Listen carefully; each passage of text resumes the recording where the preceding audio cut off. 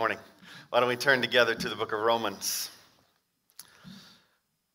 An exciting opportunity to be able to go through this book and enjoy God's word together. And so I'm thankful that we get to look at it, and it is in the New Testament, book of Romans, chapter 1. Next Sunday will be Mother's Day. Make sure you note that, and we are going to do probably our last, but we're not going to speak anything into definitiveness, but we're probably going to do our last outdoor service next Sunday at 10:30 in the morning for Mother's Day, okay? So we're going to do an outdoor gathering, 10:30, weather permitting, obviously, in order that we might have an opportunity to gather one more time as an entire body before the weather gets so hot. It's already hot enough for those of you who have endured out there, but it is also, we get a lot more people that are willing to worship outside still, and it is great to be able to have as many as possible joining us together. So we'll worship together outside next Sunday, May the 9th, and yet I also am thankful for just what I just was able to witness, and that was the ability to walk down our Kids Treasuring Christ Hall and see life. It was amazing, and so I am so thankful to God for Meredith Kushner and her labors to help us get to where we are, and all of the volunteers that have allowed us to get to a serving once a month rotation for ages 3 and under. And so we will only be able to have KTC for the first service here when we do our 2 services at 9 and 11, but just thankful to God to go back there and see those little kids running around and the workers serving them so well. So just wanted to praise God publicly for what he is doing and the ability to gather. So now, why don't you come with me? Come with me on an opportunity to take a trip. Let's say you take a trip to a part of the city that you've never seen before. I experience this sometimes when I ride my bike on the Greenway, and I think, how many people in Raleigh have never seen this part of Raleigh? Because you've traveled back in these miles back into the woods along the Neuse River, and it's just beautiful and breathtaking. Come with me on that kind of trip. A place that you haven't seen before. Or maybe we visit a city that you've never been to, but you've really wanted to. Or there's this sense of you go to a country that you've never been to. A part of the world that you've just longed to go to, and we go. What happens? When you're there, everything is new. Everything is this anticipation of what's around the corner.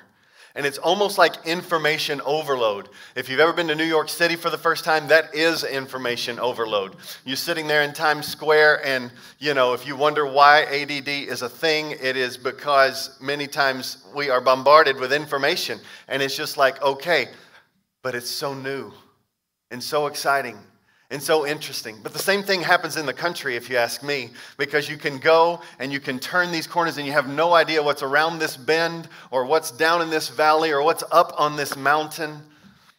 It's beautiful. Or you go to the ocean that you've never seen before and you stand out there and look, and it's breathtaking. It seems to have no end.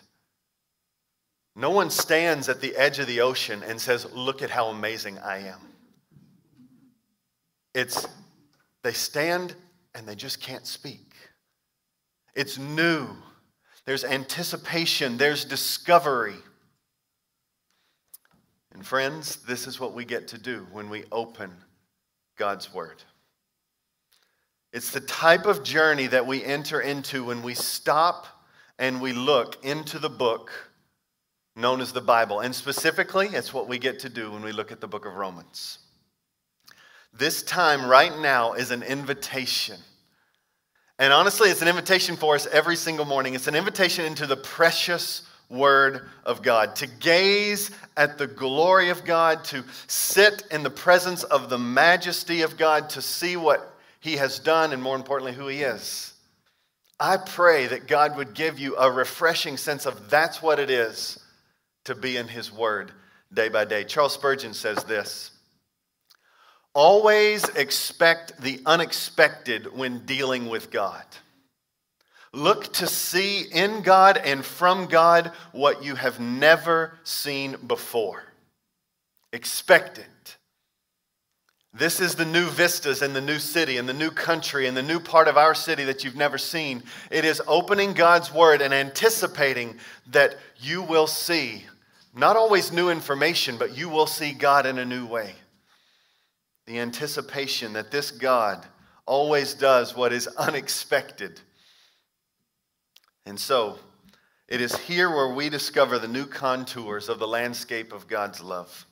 We explore new depths of his person and work, and we rest in the glory of God for his people. We get our minds blown at how unsearchable and unfathomable is his heart and mind and counsel. We look deeply at God and we anticipate his glory.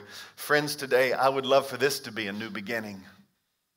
A new beginning in your journey with the Lord. That is, God's word is not an assignment to be dreaded, but a vista to behold. That his word would not be a drudgery or one more place of failure for you, where you know you should, but you don't do it, quote, enough. How about we just remove the word enough from our vocabulary and we just run to Jesus, who promises to be found in these living words? It is a new beginning. And I pray today is a flag in the ground where Jesus and his word genuinely become rich and sweet, and as the best foods in the best country and the best city that you could ever be a part of. Come today and anticipate and study and receive the love that God has given for us. And we're going to do it here in the book of Romans. Now, it's here in the book of Romans where wrath and the justice of God collide with the grace and the righteousness of God to display the love of God through the Son of God, Jesus Christ. And oh, that God would help us to see him in a new way. So, here's where I want to start. I want to start this study in the book of Romans in stillness. I want us to stop. This is how we should approach the Word of God day by day, is just to stop. And just to ask him. Just to ask him to show us himself. And so I just want to guide us through some stillness with Jesus. And so I want you to stop with me right now, and I want you to enter into just a time of prayer. Because this time in the Word, the preached Word, this moment that we have, so many times we just take it as information to glean rather than the opportunity to collide with the living God. He's here. Whether at home or whether in this place, he is here. He is with us, and we just need him. So, join me in praying. And I just want you to ask the Lord right now, what stands in the way of surrender? What stands in the way of freedom and joy in Christ? So before we go on, just stop in silence for about 30 seconds and ask the Lord, is there anything that stands as a barrier between you and I that is keeping me back from surrender of freedom and joy? Let's just stop for a second in silence before the Lord.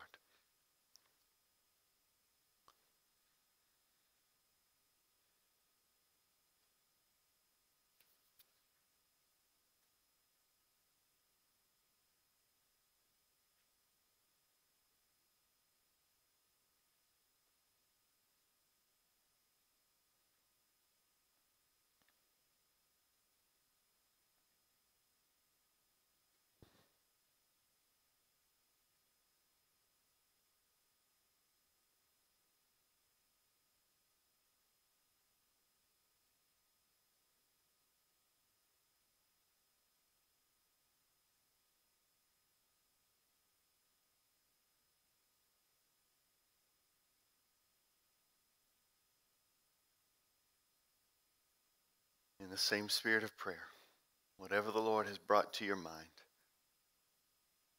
just simply say, with childlike faith, Father, I want this to be yours. I want this area of fear, or this area of infatuation, or this barrier. I want this to be yours. and pray the prayer of indifference. Father, make me indifferent to my will and make me wholly into, not my will, but yours be done. Whatever has come to mind, say, Father, I want this to be yours. Let's spend this time in prayer.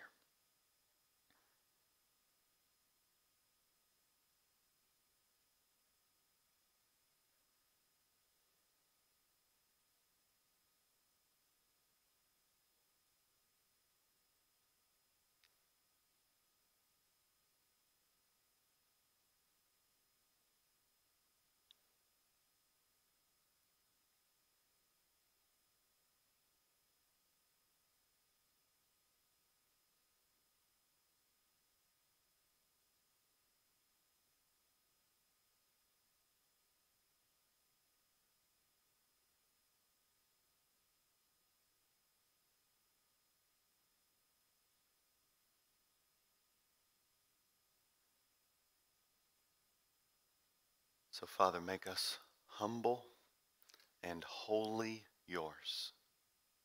Speak to us in these moments. Make us convinced of your love for us by your word. We pray this in Jesus' name. Amen.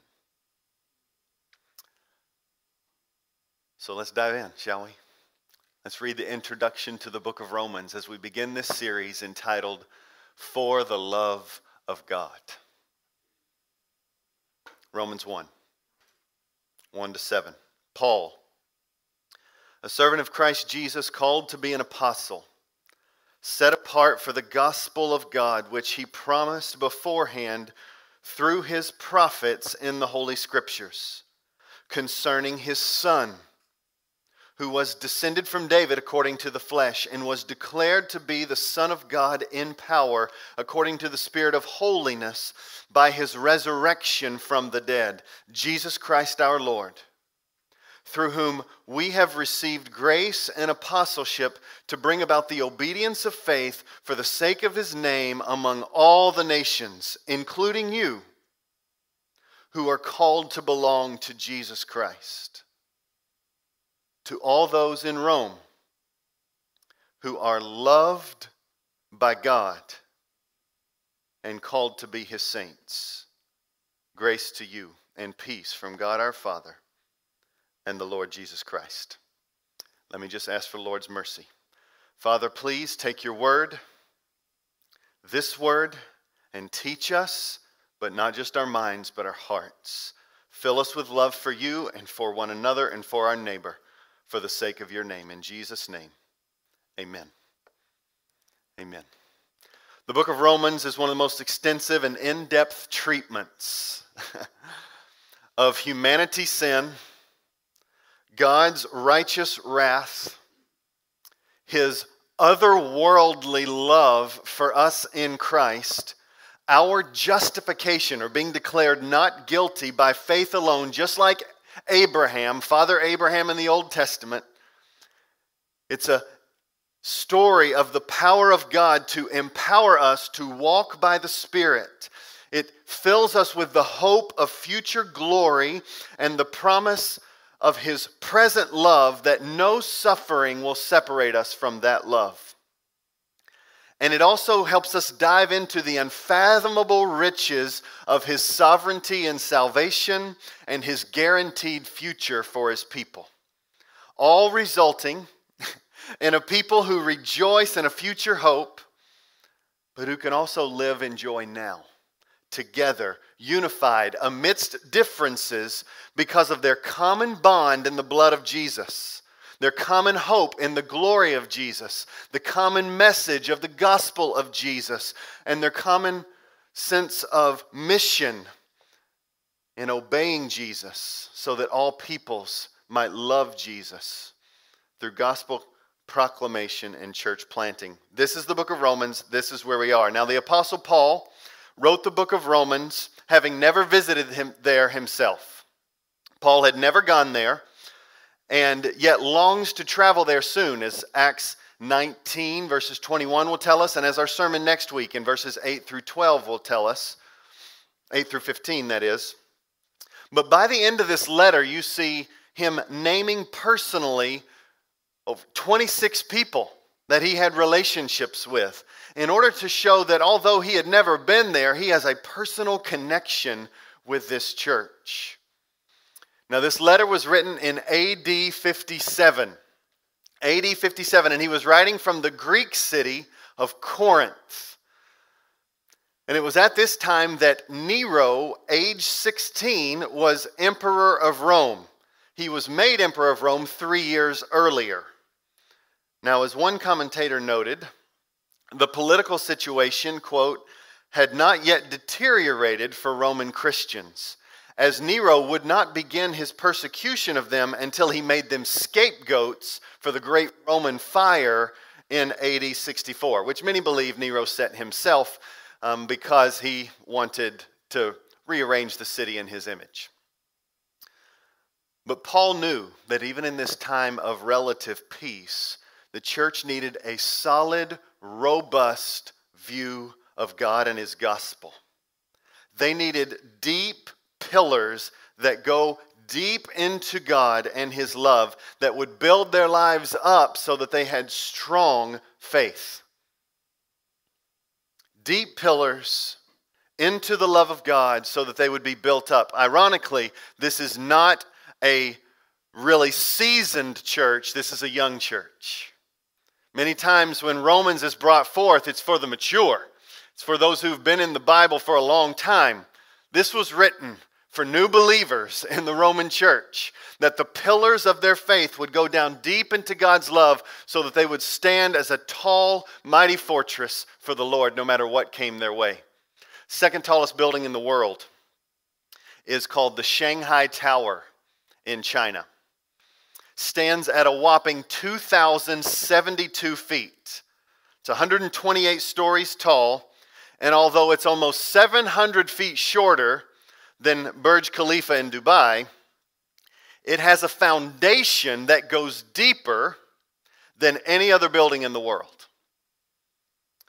Bored down into the ground are 980 foundation piles that go down. They're 3 feet in diameter, and they rest on a 20-foot thick concrete pad. You might ask, how deep do these 980 concrete pillars, 3 feet in diameter, that rest on a 20-foot pad, how deep do they go? They are 282 feet below the ground. Over 20 stories. They go down into the ground in order to hold up a 2,000-foot tall building. 20 stories. Most of our buildings are not that tall in downtown Raleigh. 20 stories deep. Why? In order for the tower to stand tall. The taller it is, the greater the wind shear, the greater the difficulty of it standing upright. And Paul understands this spiritually. He knew that this young church, not simply seasoned Christians, but this young church, they must go deep down into the ground, anchored into the foundation of God's love for them, so that they can withstand suffering in the present world and find rest and security amidst the storms of life. Paul knew this church had to wrestle with God, had to be pressed and formed in order that they might grasp the glory of his love.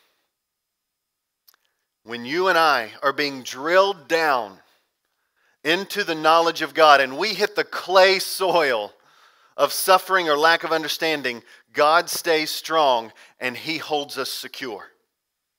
It does no good to drive these piles down if the ground moves around. The ground has to be solid and firm to hold these things together.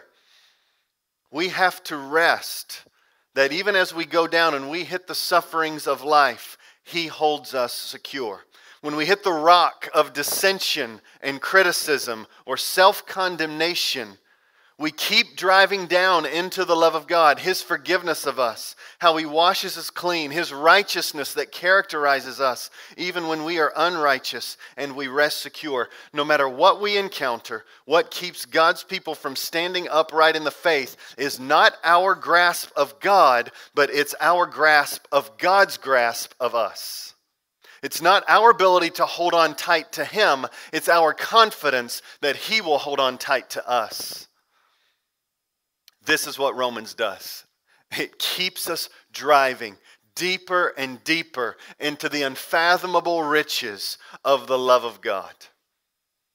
And this is why these words are so precious in Romans chapter 1.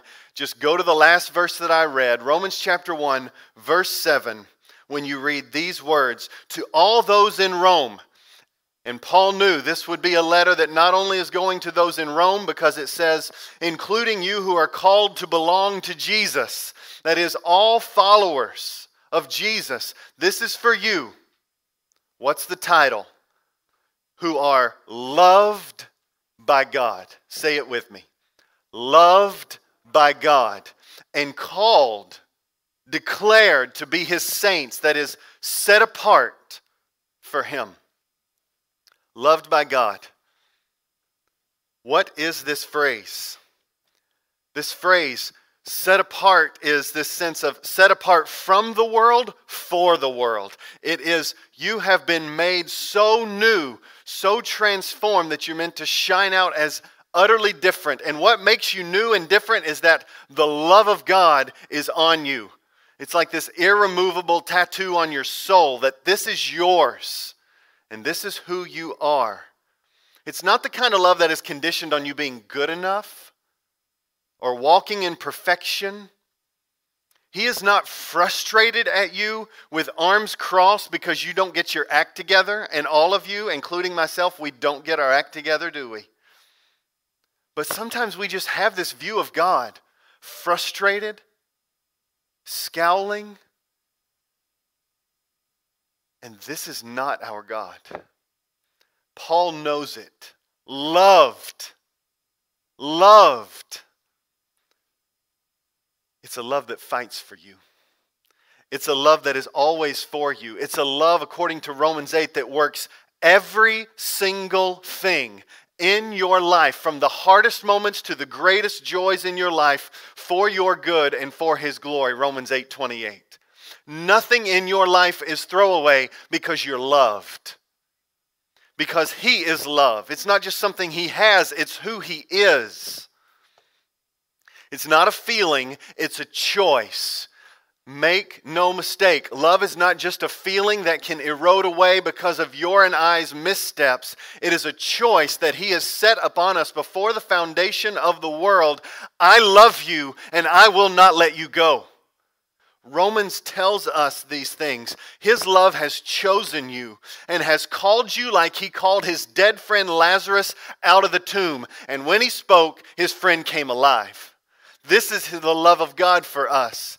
It's a love that changes our hearts. It's a love that granted you faith and repentance. It's a love that's forgiven you and has reconciled you to the greatest need in all of the universe. It has brought you into fellowship with God Himself. It's a love that has purchased peace for you. He is fully trustworthy, so you need not fear anything but Him, because He is love. He has adopted you, and His love is affection. It's fight. It's gritty. It's sacrifice. He died for you. He is raised from the dead, all because of His love for His name and His love for you. You are loved by God. This is what it means.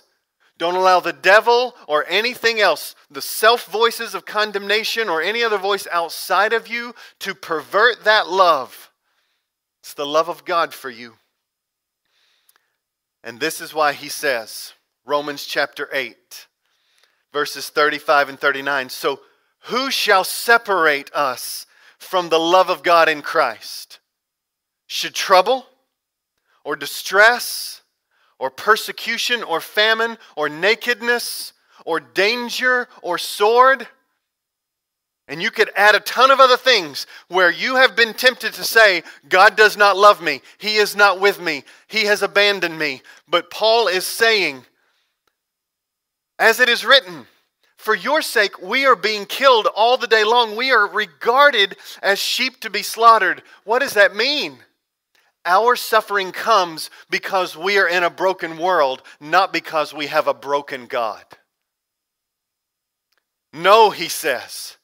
God is not broken and His love has not left you. No, in all of these things we are more than conquerors through Him who loved us.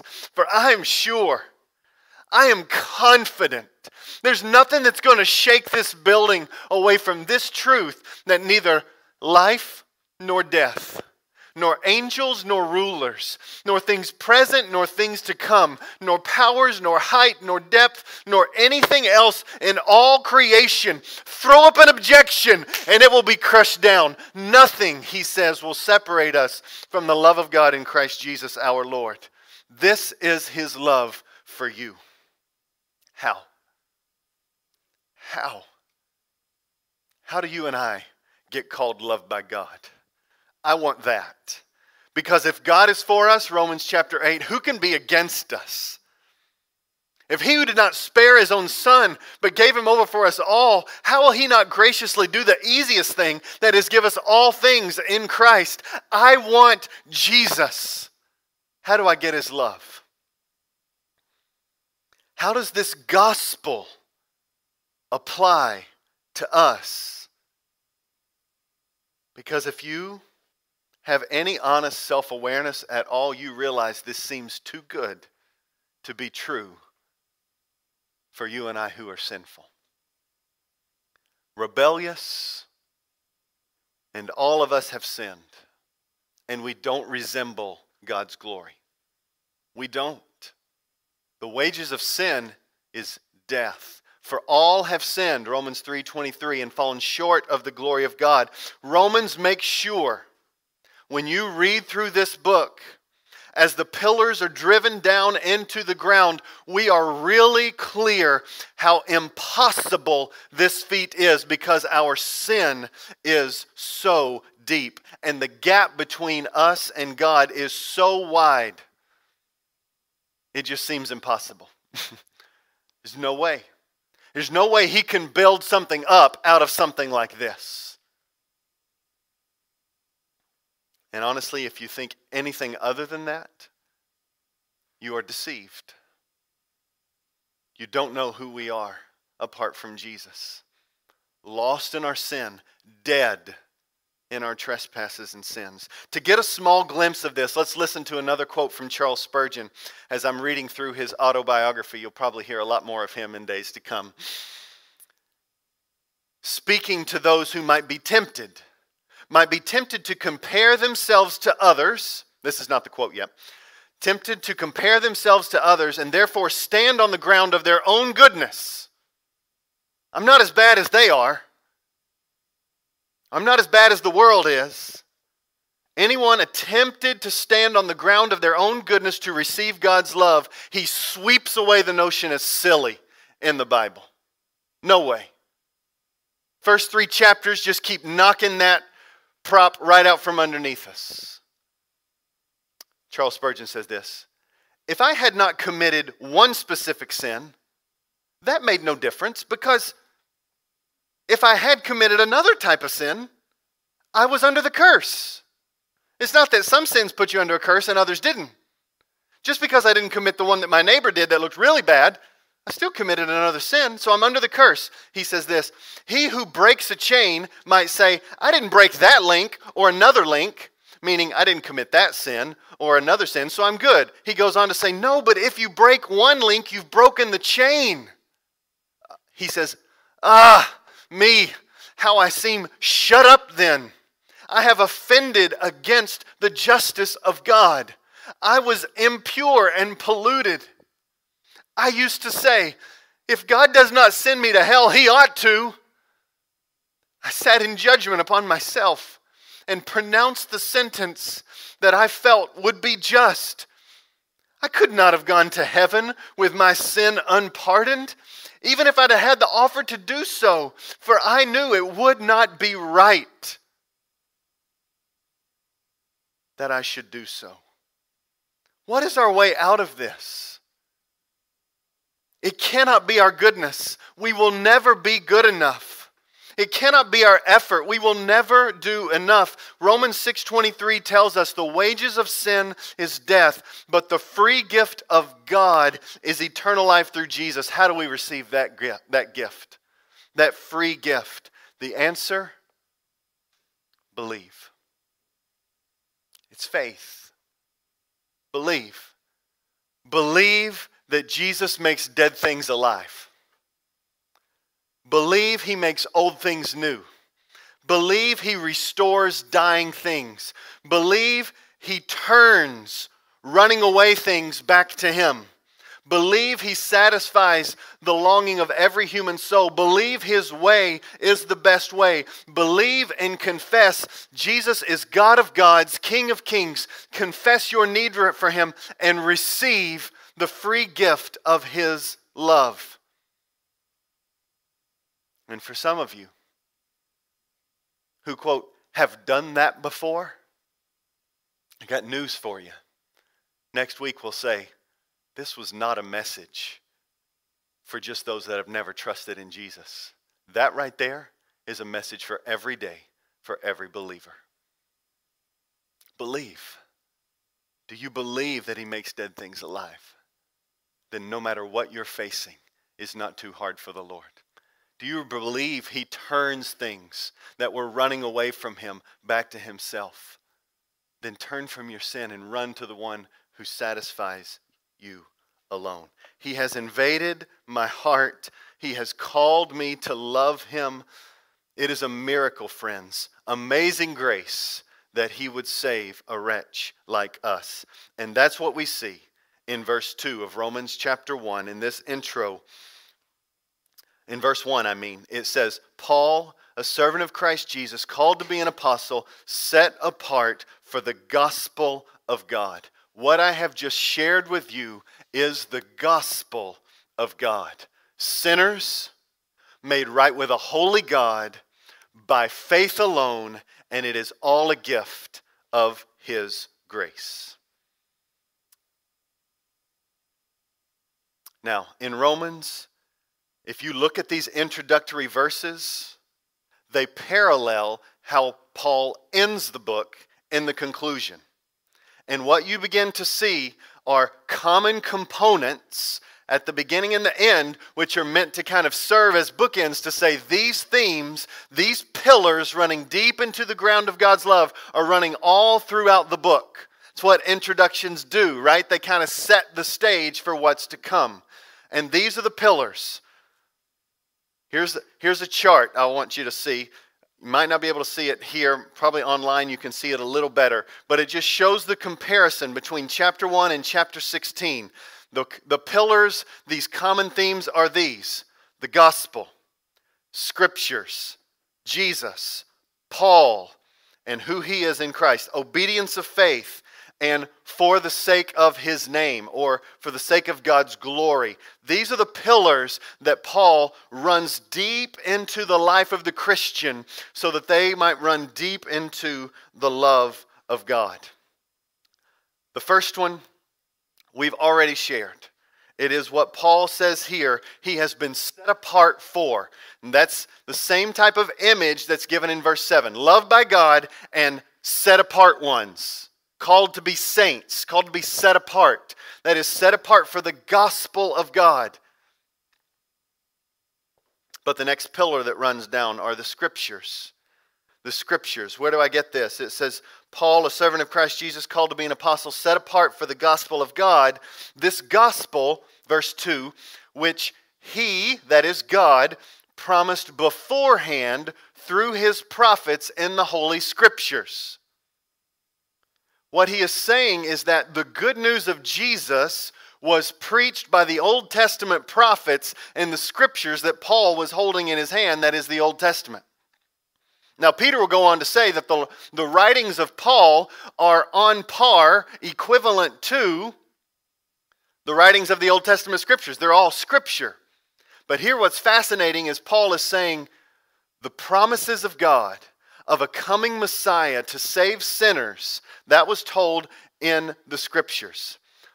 Just look at the words. He promised beforehand. So just take it. Paul's saying, I've been set apart for the gospel that was promised beforehand and now is here in the flesh, Jesus Christ. The Scriptures are true. What Romans is wanting to lay out is that our God promises, and what He promises happens. He can be trusted. His word tells us over and over, you can trust God with everything. This is the argument here at the beginning. This gospel, this good news that I've been set apart and now I'm proclaiming all over the Roman Empire, it was told about in the Old Testament. Those scriptures we should have confidence in. We can trust His word because that word tells us we can trust our God. Let me ask you a question. Whether at home or here, think about the chair you're sitting in. You did not question its integrity before you sat down in it. Now at home I can't verify for that because maybe you got a rickety chair that you like to sit in, so maybe you thought about it. You didn't think about it, you just sat down. Right now, as I've been going for several minutes now, you haven't worried whether that chair was going to buckle underneath you. You just sat. And you rested all of your weight on that chair. And some of you might be second guessing that. You might be a little self-conscious right now. So is he about to tell me that they're all about to break? You know, what's going on? No, the point is this. That's what trust looks like. It's rest. I mean, I know what it's like to sit in my favorite couch, at the favorite spot in my couch, and to lay there and then to pass out. It's rest. It's just, I trust it. Trust God and trust His word. This is what Paul is saying. His scriptures, the pillar of the trustworthiness of the Bible, is what we can bank on.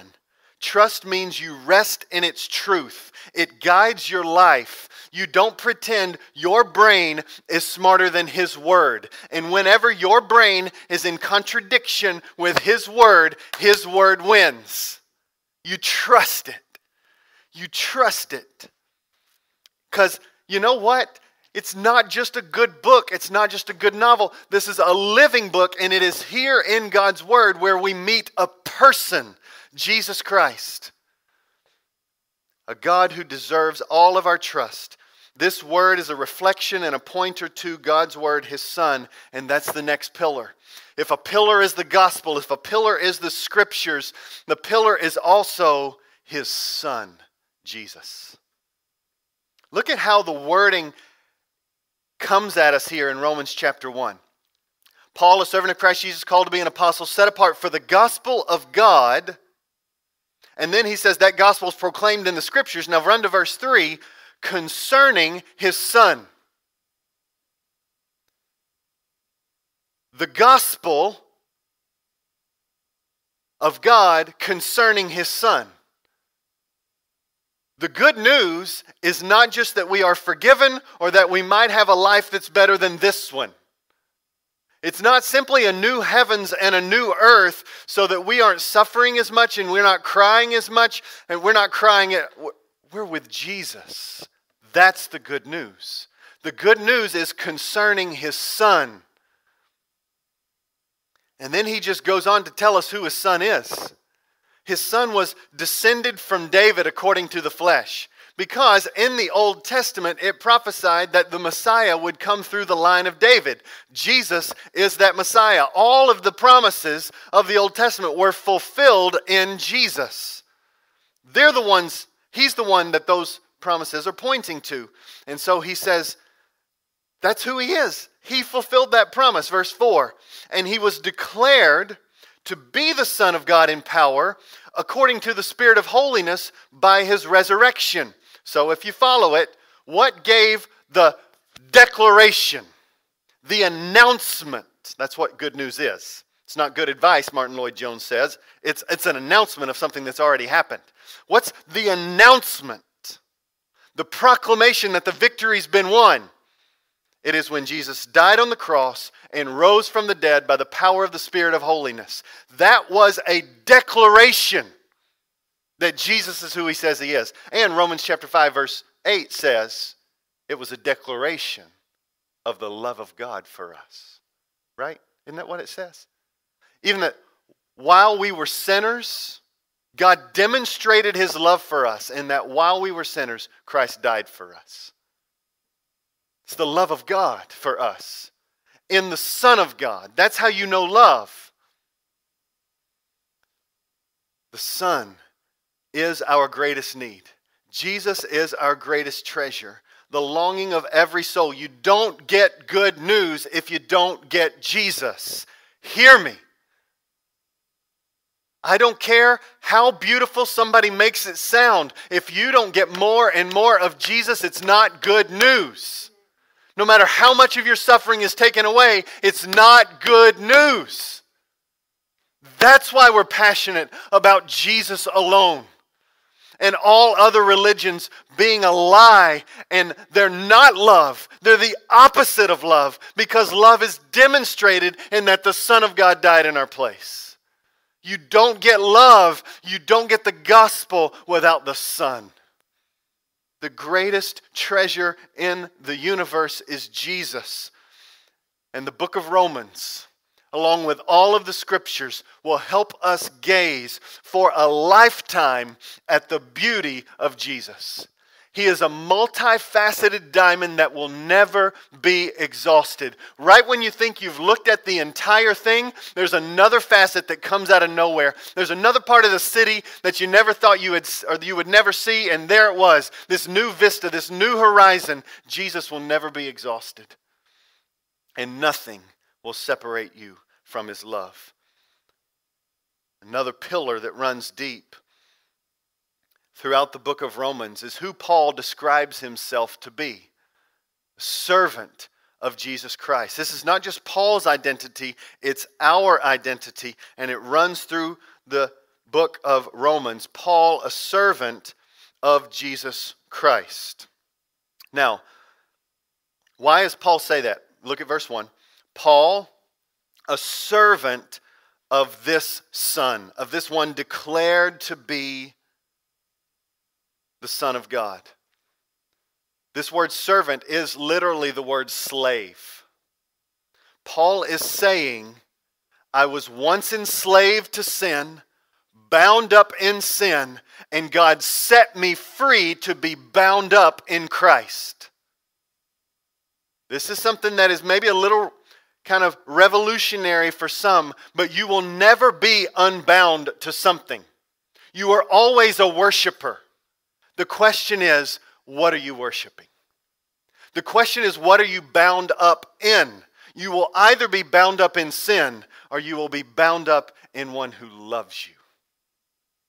You will either be whipped by sin as a slave, or you will be loved by a master who died for you. And you are a servant of him. You don't get an option. Even when you think you are free, you're bound.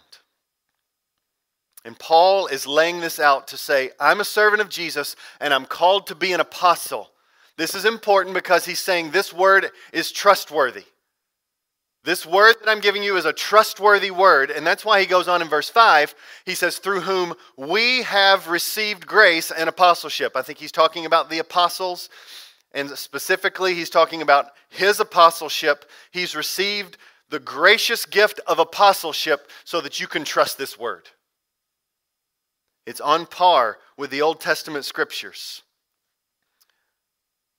But listen to Romans chapter 6. Describe this phenomenon. Romans chapter 6, verses 16 to 18. Paul is a servant of Jesus, a slave to Jesus. Listen to how he describes it. Do you not know that if you present yourselves to anyone as obedient slaves, you are slaves of the one whom you obey, either of sin, which leads to death, or of obedience, which leads to righteousness. But thanks be to God that you who were once slaves of sin have become obedient from the heart to the standard of teaching to which you are committed, to the Scriptures. And having been set free from sin, have become slaves of righteousness. This is what Paul is saying. I was bound in sin, but now I'm bound to righteousness. I'm bound to Christ. And there's no freer place than to be bound to Christ, bound to righteousness. So,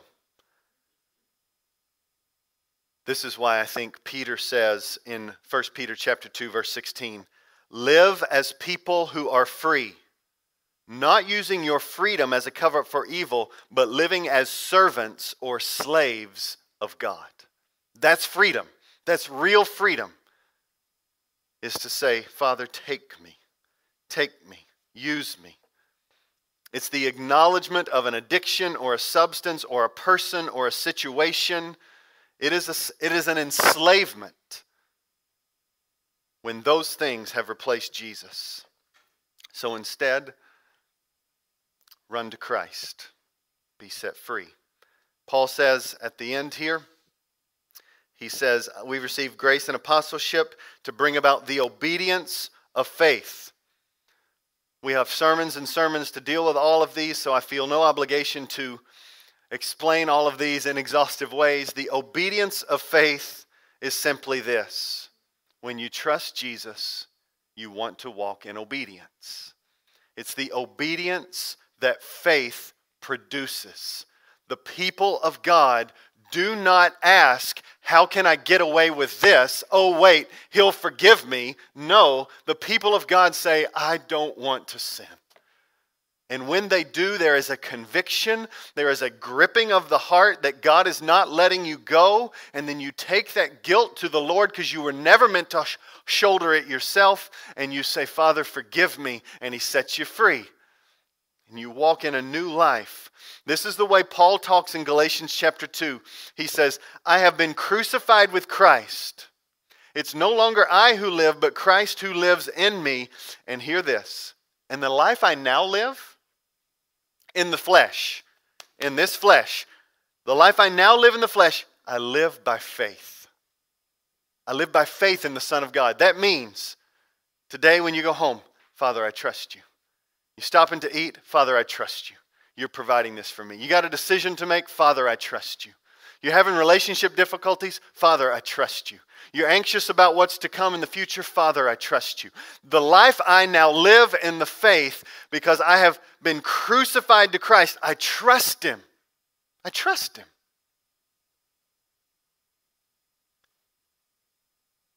And I trust Him so much, the orientation of my life is aimed solely at the glory of God. That's what he says. To bring about the obedience of faith for the sake of His name. For the sake of His name. Say those words with me. For the sake of His name. This is one of the massive themes running through the book of Romans, that the people of God exist for the glory of God.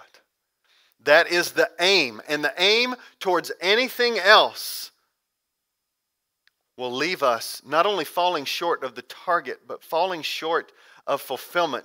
We can't wonder why we feel unfulfilled at times. It's because we're aiming at the wrong thing. Aim whatever we do at getting a name for God and getting a name for His glory. That's what Psalm 115 says. Not to us, O Lord, not to us, but to your name be the glory. Because of why? Because of your steadfast love and faithfulness. That's why we've entitled this, For the Love of God. His love is so astounding and so jaw-dropping, it reorients our entire lives so that all the nations, all the world will know of the love of God and give Him glory and not us. Our aim, no matter what you do, is so that God can be famous in your life. It totally shifts your thinking. And I get most depressed and most down or anxious, I get most afraid when I have removed His glory as my primary aim and placed my glory, my plans, my control, my ambition in the center. You've just got to ask yourself, what does it look like to say, I want His glory above all, for the sake of His name? Dear friends, these are the pillars. The pillars that drive us deep down into the love of God. And I just want to say, dear church, I am a dumb sheep. I am a sinful man in need of a Savior. And I have suffered over these 45 years of life and over 20 years of ministry. And I can tell you, my God has never left me. Never.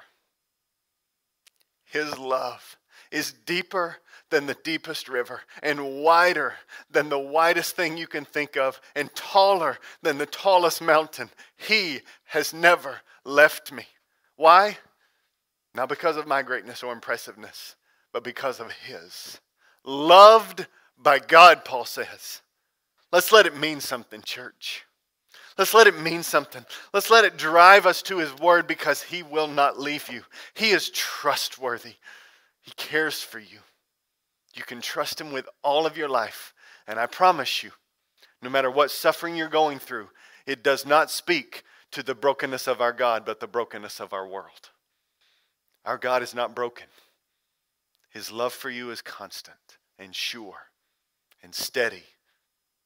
And as we dive into Romans 5, in the book of Romans, God demonstrated His love for us, and that while we were sinners, He died for us. Let's pray. Father, I ask that we can say with confidence, I can trust You. I can trust You. You love us. You care for us. There's not been one moment that You have failed Your people. Not one moment when You have abandoned us. Father, we are loved by You. And I just pray that You fight for Your people. That we believe, not that it rests upon our grasp of You, but that we can rest in Your grasp of us. You hold us tight. You're firm to the end, and You will get us to the end. And You will love us. And so, Father, as we get ready to take the Lord's Supper together, I just pray. I pray that this supper would be a declaration that You are love, and You are good, and You are faithful. And that love was proven on Calvary. And so, Father, please help us.